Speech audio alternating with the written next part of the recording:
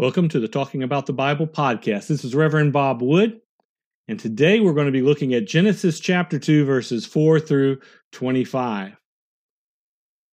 In our previous study, we looked at Genesis chapter 1, where we saw God creating the universe, stars, and the planet Earth, moon, sun, a bigger stage than we're going to look at today.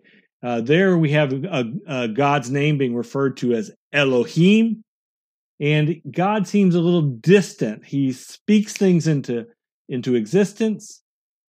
He doesn't seem to really interact much other than to say things, and they're done. Chapter 2, verses 4 through 25, we see God a little differently. Here he is referred to as Yahweh Elohim, or Yahweh God, as we're going to see in our English translation, a more personal name, a name that's origins we find later on in Exodus, where Moses asks God what he should call him, what his name should be, and God responds with the phrase "I am that I am," which seems to be an origin for the word Yahweh. So let's begin reading from verse 4 of chapter 2. I'm going to be reading from the Lexham English Bible, which is a translation that is put out through Logos Bible software. If you don't have Logos Bible software, I encourage you to look at it. You can get a mobile version with some of the basic formats of what you need for Bible software at both the Play Store and at the App Store and iPhone or iOS.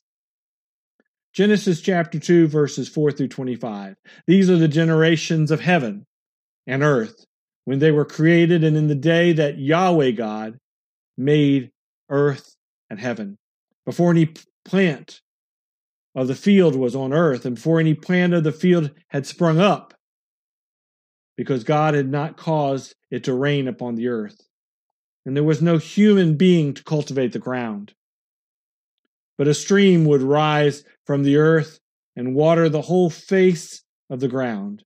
And when Yahweh God, formed the man of the dust from the ground and blew into his nostrils the breath of life, and the man became a living creature.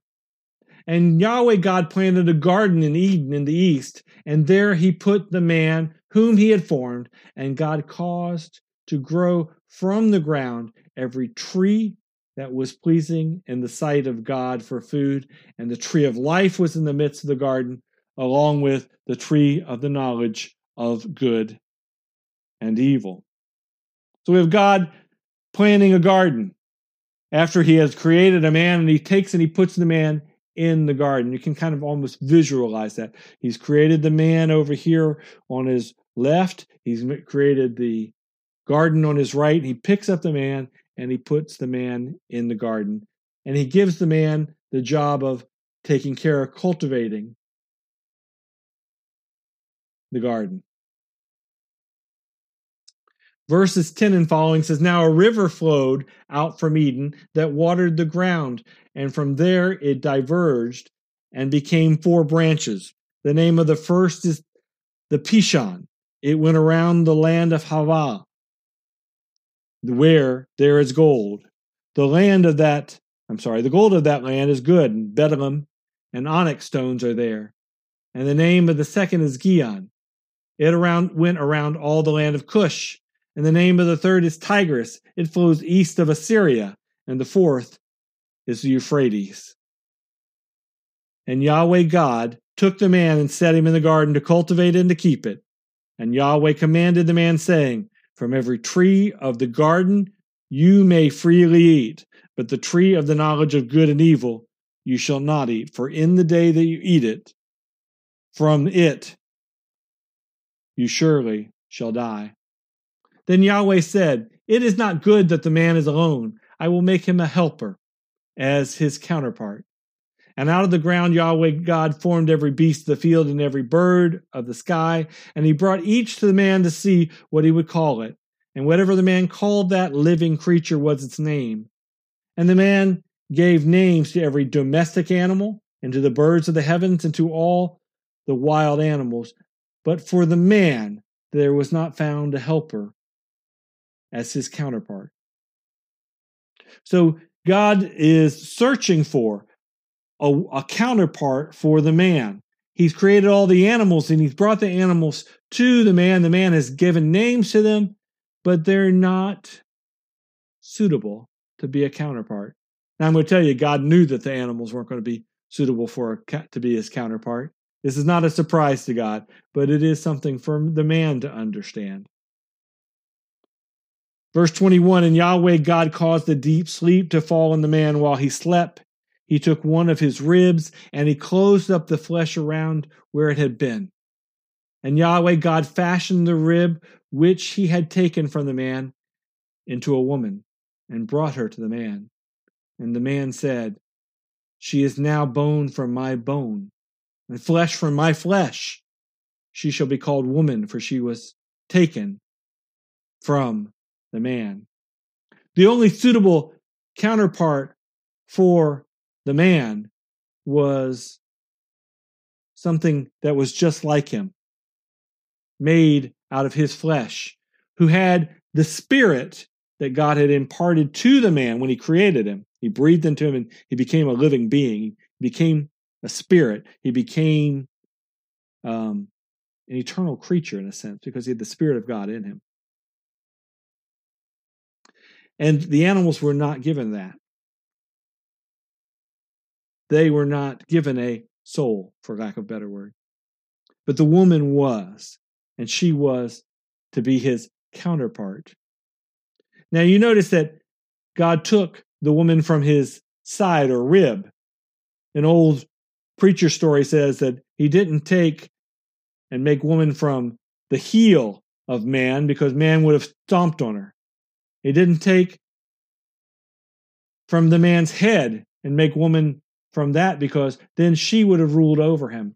But he took from the man's side so that they could walk together. Here we have an idyllic view of what the relationship was meant to be in the Garden of Eden. There was God, there was the man, there was the woman, and there was the animals and the garden that the man was to take care of.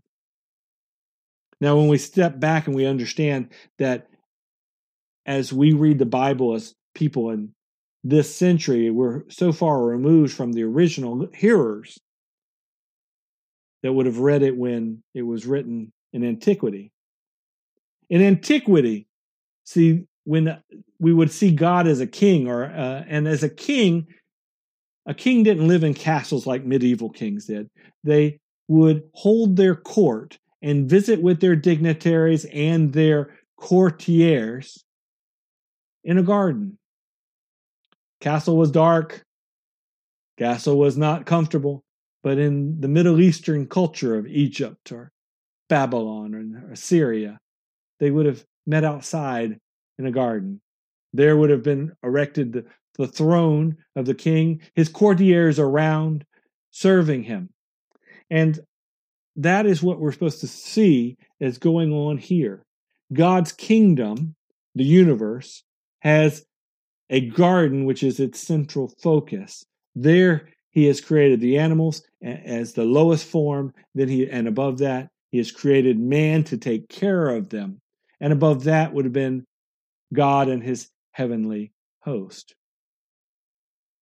There's a counterpart here in chapter 2 for Adam, for the first man, and it's the woman. Verse 24 tells us clearly that the author of second chapter of Exodus, like the author of the first chapter of Genesis, as the author of the first chapter of Genesis, wanted to make sure we understood that there is a moral life lesson.